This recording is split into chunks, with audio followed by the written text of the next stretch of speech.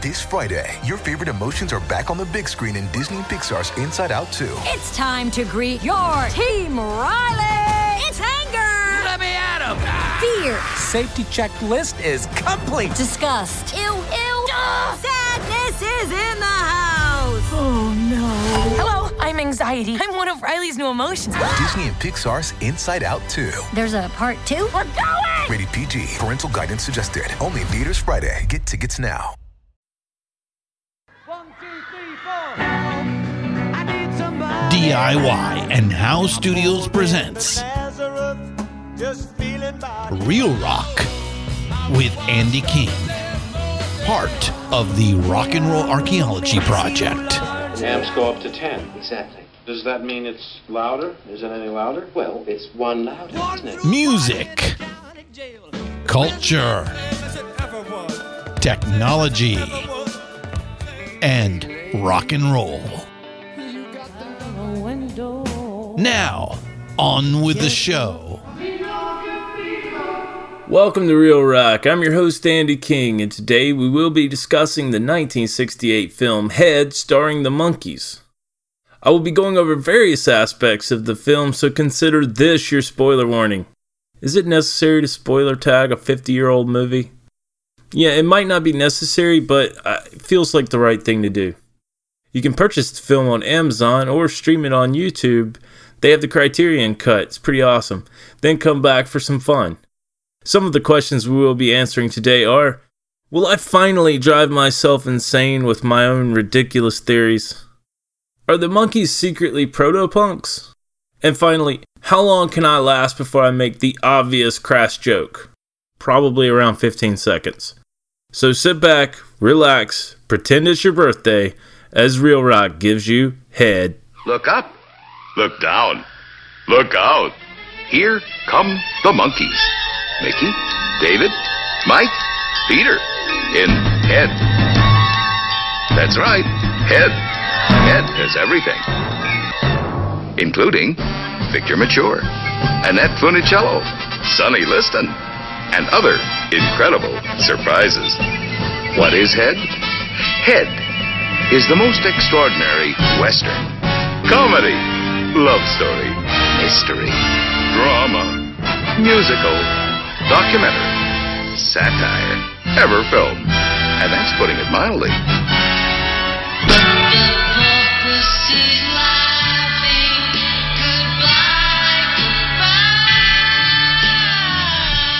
Head for general audiences.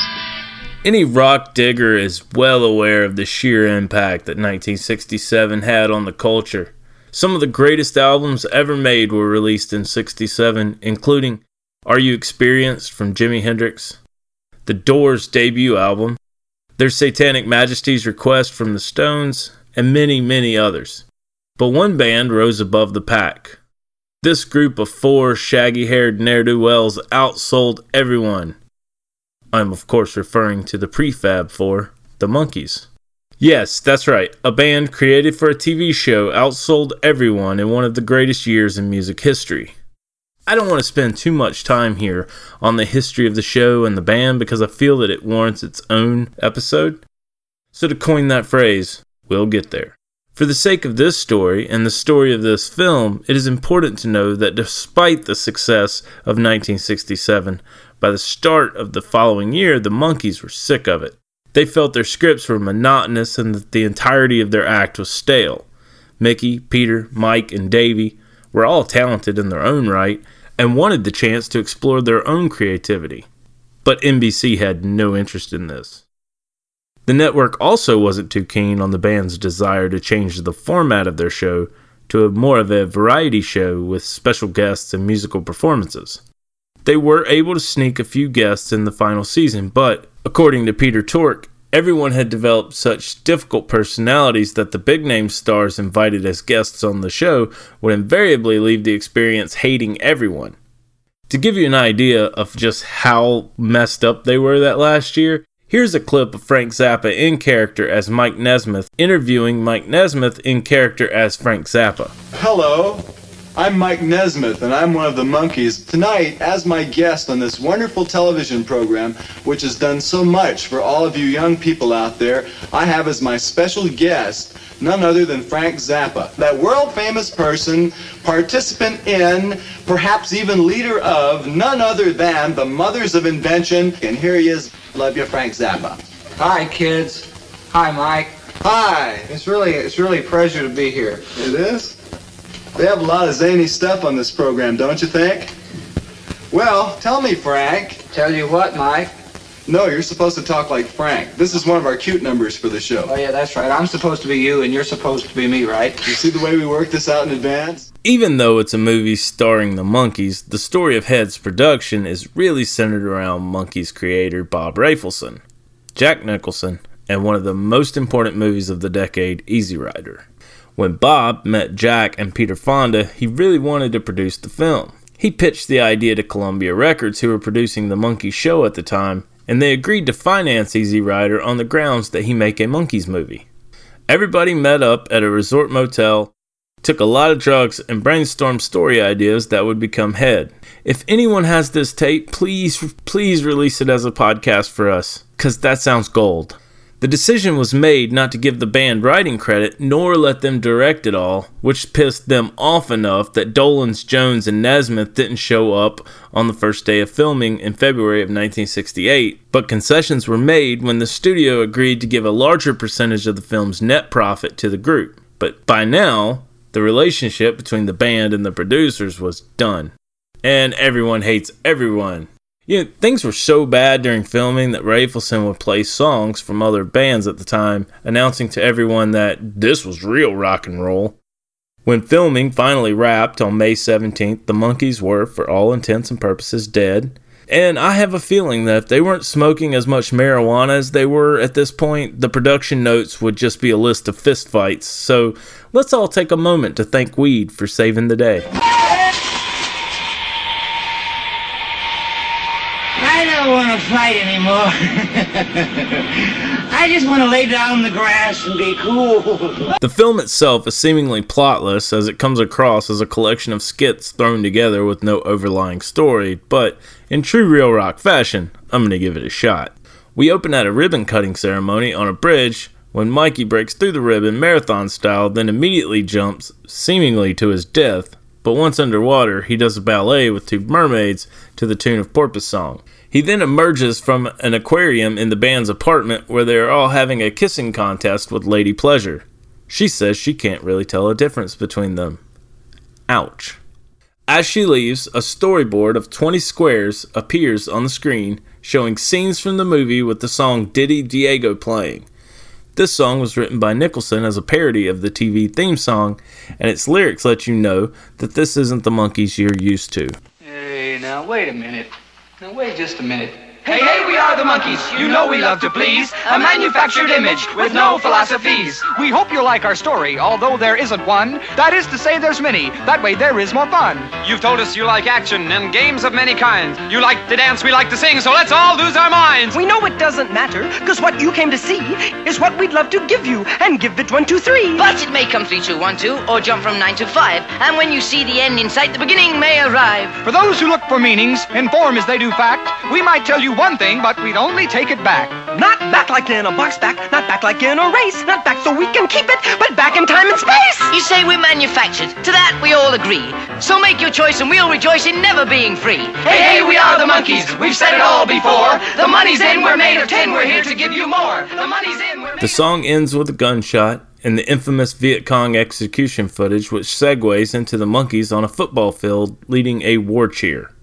Then we go to a foxhole in World War II to concert footage where the boys escape, leaving mannequin replicas of themselves to be ripped to shreds by teenage fans. From there, we see Mickey in the desert fighting a Coke machine, which he blows up with a tank, to all the Monkees surrounded by belly dancers getting their groove on to Can You Dig It. We then see Mickey and Mike in a western scene with a young Terry Garr. Mickey, upset at the fakeness of it all, decides to go on a rampage, busting up the set until they are approached by Lord High and Low that explains to them that they can make millions from tie-ins. Joined by Davy, the three head for a studio club where Peter is already sitting holding a melting ice cream cone that he refuses to let go. After insulting the waitress, person in a dress, Davy is slapped, which transitions to Jones in a boxing match with Sonny Liston. Mickey goes crazy, punching everyone in the match, and the police have to break it up. We then go back to the studio where Peter punches the person in a dress from before, and the director yells cut, and the crew praise Peter. Peter is upset at himself and claims that being violent would hurt the band's image as he leaves the set. Eagle-eyed viewers can see Jack Nicholson and Dennis Hopper in the background of this scene that breaks the fourth wall. Okay. Yeah. I think we're on another set. Hey, Bob, that's not right, man. Well, you know, about hitting a girl. Over there. Hey, is that all right, man? Does that look good? I thought it looked great. Yeah, but about hitting a woman and everything. Man, it's about the image and everything. It's not right. No. Peter, I hate to interrupt. Yeah, I know it's for your niece. It's quite all right. What's your name? Mary. All right, fellas, let's move over to the right. Thank you. Peter, you got it? John, was that right, man? Yeah, fine. John, man. that's not right. You got to make this. Can you move over to stage 5? It has to be. I'll see you later, Peter. Bob, it's a movie for kids. They're not going to dig it, man. It's got to make a wardrobe change, man. Tell Gene to put my clothes in the chair. Gene Ashman, get the wardrobe ready. No, it's not right. No, Bob, it's for the image, man. Think of it. The kids aren't going to dig it, man. Me hitting a girl, especially the way I feel about violence and all that stuff, you know. You know, everybody knows. Cut it out of the film. If it doesn't work, cut it out of the film. Come on. Yeah, well, you tell me that, man, and it never happens. They tell me it's going to cut it out of the film. Peter, let's go. Davey, hurry up, Pete. Did that look all right, man? What? Well, you know, hitting a girl on film. Sure, it was great. Terrific. After a montage of each member walking solo to As We Go Along, the boys end up in a factory where Davy sees a series of mishaps, including a person's head falling off. Yeah, it's weird. The boys are then shoved into a dark room where they end up starring as Dandruff on a giant Victor Mature. Yeah, it got weirder. Yeah, for those unaware, Mature was a leading man in the 40s and 50s Hollywood, most famously playing Samson in 1949's Samson and Delilah. Mature agreed to do this film because the script made no sense but made him laugh. That's the same reason I did this film. The band is sucked off of Victor's head by a vacuum, and once inside, they play around with giant items, including a joint. But Davy escapes and appears in a white tuxedo to do a Fred Astaire-esque dance to Daddy's Song. This scene in particular is quite stunning as Jones's suit and the background switch from black to white and vice versa. He is joined in this scene by the film's choreographer and everyone's favorite Mickey-loving cheerleader, Tony Basil. Basil? I've never gotten that right. As Jones leaves the soundstage, he is greeted by Frank Zappa, who is walking a cow for some reason, and offers him some advice. The song was pretty white. Well, so am I. What can I tell you? You've been working on your dancing, though. Oh, yeah. Well, I've been rehearsing it. Glad you noticed that. Yeah, it doesn't leave much time for your music. You should spend more time on it because the youth of America depends on you to show the way. Yeah? Yeah. Monkeys is the craziest people. After escaping the police with the aid of the National Guard, experiencing some acid trip creepiness in a bathroom, and avoiding near death in a jungle, we are back in the band's apartment where Mike Nesmith is awakened and led to 3 monks who reveal themselves to be the other 3 monkeys who sing Happy Birthday to You, and then are joined by a bunch of friends to dance to a long title, Do I Have to Do This All Over Again? The band is then confronted by the now impaired Lord High and Low, and they mock him until a gunshot transitions the scene to a western set and the band is sent to jail. We are then transported to a sauna where Peter is listening to a Swami espouse his beliefs, but the sauna steams up as Peter walks away. He then finds his bandmates in the factory from before. Angrily, Davy rips through the warehouse to another western showdown with High and Low. Then they are set on top of a giant Victor who claps them into another black box that is dropped into the desert where they face all the antagonists from the movie, including the Coke machine. An acid-laced Armageddon ensues until the boys end up back at the beginning of the movie, but this time they jump off the bridge, finding themselves in a giant water tank carried by truck to the Columbia Studios prop department as Victor in the director's chair lights his pipe. It should be noted that they fit all this bullshit into less than an hour and a half.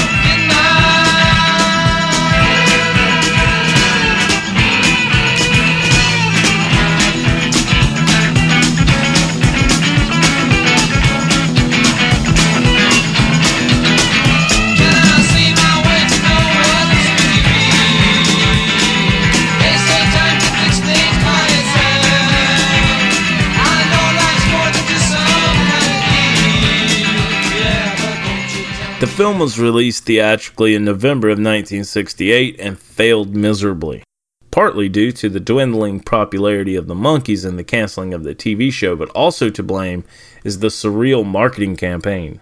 The sole TV spot was just a close-up of PR man John Brockman, who, after 30 seconds, smiles while the word head appears on his forehead. This, of course, was a parody of the 1964 Andy Warhol film Blowjob, which is 35 minutes of a close-up of an actor's face while he allegedly receives oral sex. And fellatio seemed to be all the rage in the 60s. Nah, it's still pretty awesome. Hi, Cherry. Head was also a critical failure, being panned across the board. Daily Variety was especially mean-spirited, but praised Rafelson and Nicholson, saying that they, quote, were wise not to attempt a firm storyline as the Monkees have established themselves in the art of the non sequitur and outrageous action. Giving them material they can handle is good thinking. Asking them to achieve something more might have been a disaster. Ouch. You know, critics will never be truly objective because any kind of art appreciation will be influenced by personal feelings. Now, here at Real Rock, I wear my feelings on my sleeve, and I definitely have an opinion on the Monkees. We'll get there. But putting that aside, you have to see how smart this film is. But, like every opinion, that seems to be dividing. The true messages of the film seem to have gone over the head of most critics and fans alike, especially in 1968. Which is weird because the symbolism is sort of heavy-handed. Head has something to say about how we romance the worst in society, from consumerism and how it leaves us empty and still searching, in the case of Mickey and the Coke Machine, to our misplaced worship of celebrities, as seen with the mannequins, to our casual celebration of violence, as seen in the Jones-Liston fight. Even our glorification of the genocide and the American expansion gets skewered in this movie. But our characters are destined to repeat the film over and over again, like a morbid Groundhog Day, as it seems to start and end with them jumping off the bridge. As the film was ending, I felt sad for the Monkees, or at least felt sad for the characters they were portraying. In this film, I saw 4 men whose celebrity made them feel trapped, constantly confronted by people hostile to them, and trying their damnedest to run away, only to be caught by the studio and forced to relive the hollowness that started it all to begin with. See, I know I tend to read a whole lot more into movies than most people, but shit, if I keep this up, I might blow a gasket. With this in mind, I stopped by the office of career and college planning counselor Greg Schlaudecker to get his opinion. Well, so here's the thing, Greg. Gregathy? Gregathy. Is that what I call you? No. Okay. The critical consensus for this movie was that it was terrible. I read. But I didn't see it that way, and I honestly drove myself crazy trying to find a good review of it, because I can't find a good review of how I saw the movie, and I didn't see the movie the same way the critics did, apparently. And I'm thinking that I need another job, maybe. You just too wrapped up in it? I got obsessed with it, man. It was just...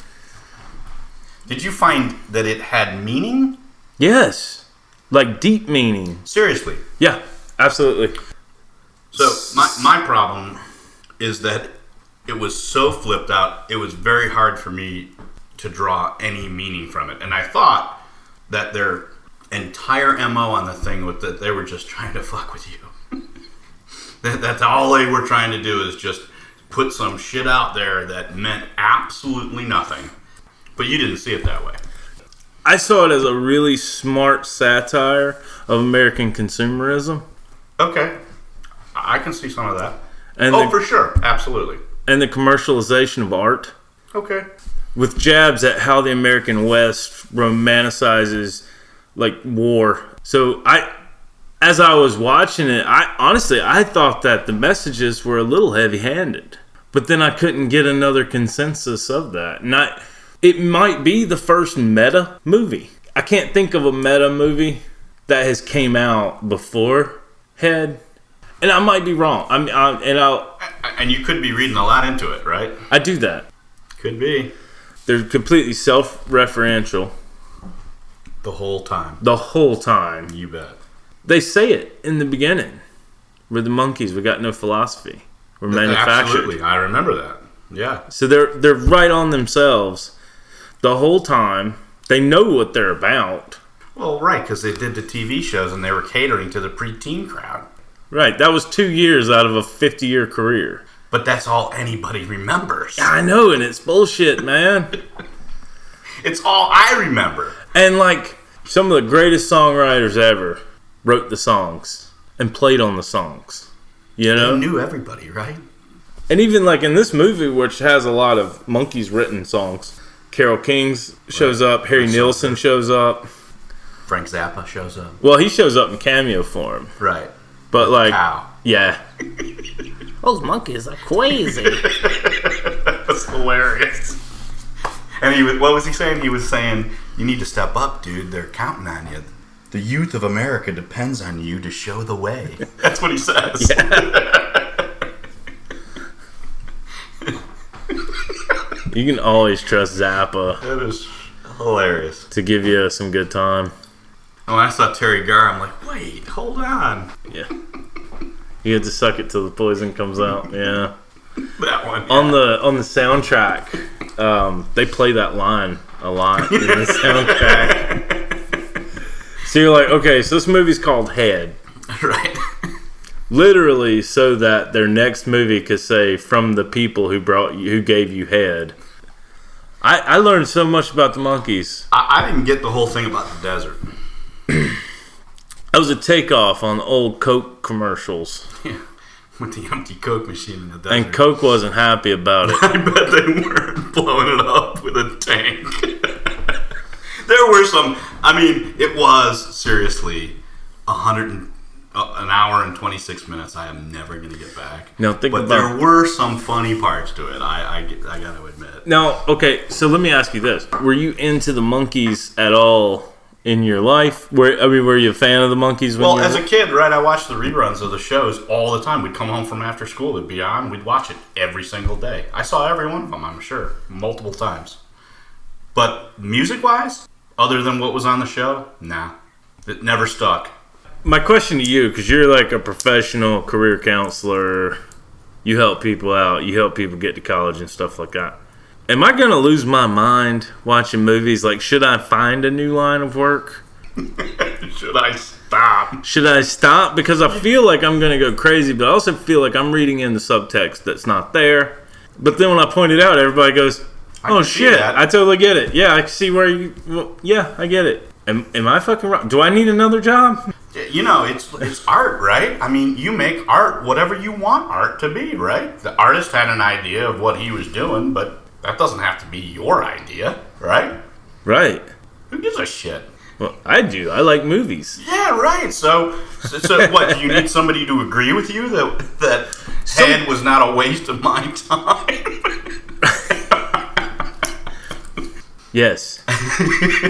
Before I wrap this up and rate this film, I think it's important that you know that I have always hated the Monkees, to no fault of theirs. You see, the Monkees were responsible for my first rock and roll embarrassment, and I've never quite been able to forgive them for it. In our house was a jukebox that played old 45s. Some of the highlights were Link Wray's Rumble and Johnny Cash's Folsom Prison Blues, but a few tracks didn't have artist names, just song titles. One of those tracks was Steppin' Stone. That became a go-to song for me, and it was one of my favorites.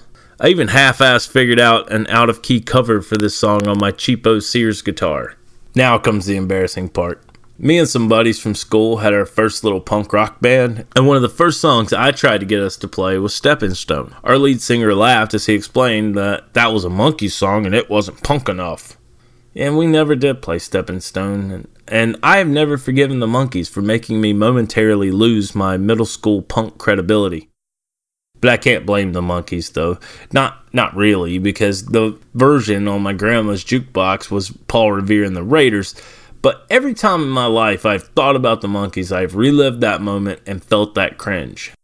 Today, as a bona fide rock and roll archaeologist, I can tell you that both the Sex Pistols and Minor Threat covered Steppin' Stone, so they thought it was punk enough, so fuck you, Garth.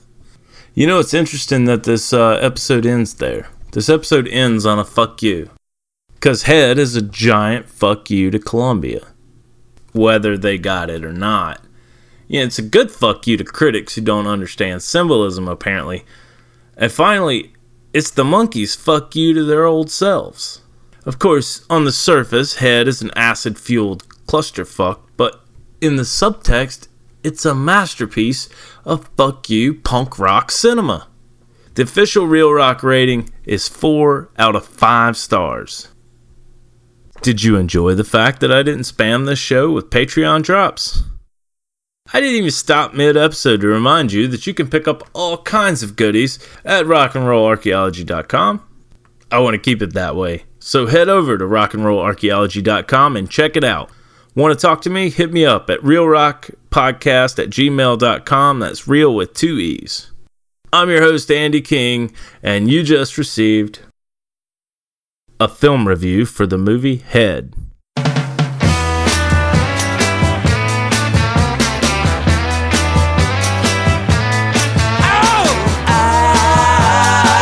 I'm not your stepping stone. No, I'm not your stepping stone. You're trying to make your mark on society, using all the tricks that you used on me. You're reading all them high fashion magazines, the clothes you wearing lately causing public scenes. I said, I'm not your stepping stone. No.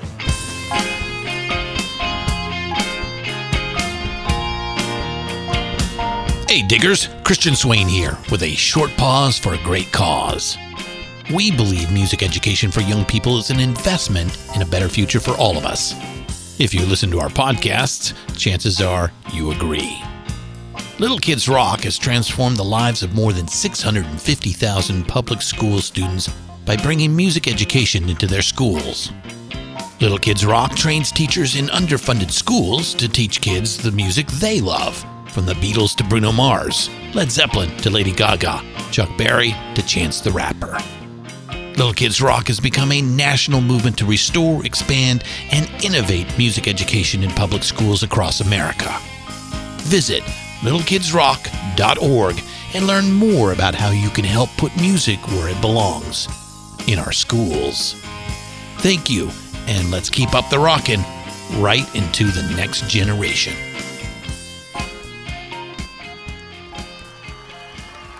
Real Rock is produced by DIY and House Studios and is a part of the Rock and Roll Archaeology Project.